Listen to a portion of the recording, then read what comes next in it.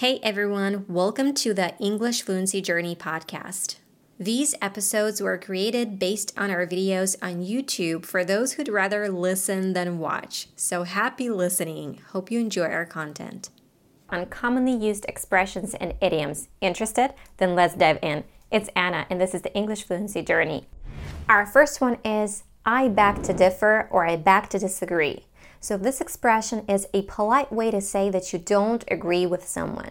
When you're discussing something with someone, it's almost certain that you won't agree with everything that the other person is saying. So instead of saying you're wrong, it's better to say I beg to differ. Some people might think that if you start learning another language while you're still learning English, you're going to mix them up and you're not going to be fluent in any of them. But people who are fluent in more than 3 or 4 languages will beg to differ with that. Because in fact, when you've learned a couple of languages, it becomes much easier to learn another one. Some people might think that if you start learning another language while you're still learning English, you're going to mix them up and you're not going to be fluent in any of them. But people who are fluent in more than 3 or 4 languages will beg to differ with that. Because in fact, when you've learned a couple of languages, it becomes much easier to learn another one. Blow the whistle on. Blow a whistle on. It means to expose something bad to authorities about some wrongdoings or to someone who is at higher position. To someone who can actually do something about it and hope to stop it. You can blow the whistle on corruption or a co-worker if they did or are doing something bad, or an employer or public institutions for something illegal that is going on there. If you blow the whistle on higher-ups because you've identified a legitimate problem, you shouldn't be punished, you should be protected. If you blow the whistle on higher-ups because you've identified a legitimate problem, you shouldn't be punished, you should be protected. To go places. Someone's going places. If someone says something like he's definitely going places, they mean that they think that person is going to be successful in the future, that they have talent and ability, and it's very likely that they're gonna succeed. It also means to travel, but it's sort of a given. So it means to achieve something, to make progress, to become successful. I'm sure, guys, that you're gonna go places with whatever you're working on. I'm sure, guys, that you're gonna go places with whatever you're working on. To a fault. This phrase is used to emphasize that someone has a particular good quality more than is necessary, more than enough, excessively, to a great degree. My grandma is caring to a fault. My grandma is caring to a fault.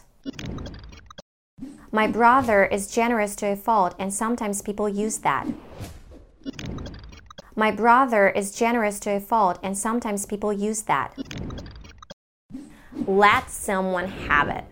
Let someone have it means to actually attack someone, like beat them, thrash them, or hit them. Or it means to attack someone with words, to criticize, or to punish them, to tell them off. And pay attention to this verb let. So the 3 forms of let are let. So the past tense and the past participle is let. When my husband came back home, I let him have it for taking my keys because I couldn't go out and just leave the door open. When my husband came back home, I let him have it for taking my keys because I couldn't go out and just leave the door open. When my mom sees this mess, she's really gonna let me have it.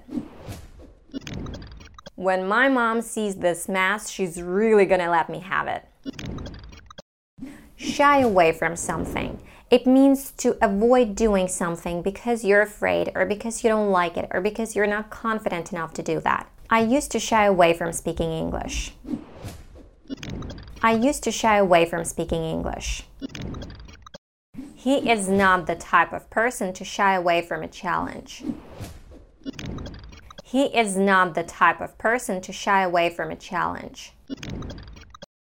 For that matter. For that matter is a phrase that is used to emphasize that something that you had said previously is as relevant as something that you said subsequently, and that the subjects in each case are equally relevant. It's also used to emphasize that something else that we're discussing is true as well. If you were to approach any company in Silicon Valley for a job, or anywhere in the world for that matter, you would have to go through a job interview. If you were to approach any company in Silicon Valley for a job, or anywhere in the world for that matter, you would have to go through a job interview. You have to be mindful when you interact with people in your family, or people outside your family for that matter. You have to be mindful when you interact with people in your family, or people outside your family for that matter. I stand corrected. This phrase is used when someone admits that they were wrong after someone else had told them about their mistake. Bill's bought a brand new Volvo. No, he's bought a Mitsubishi. Oh, really? I stand corrected. I'm not into cars much. Bill's bought a brand new Volvo. No, he's bought a Mitsubishi. Oh, really? I stand corrected. I'm not into cars much.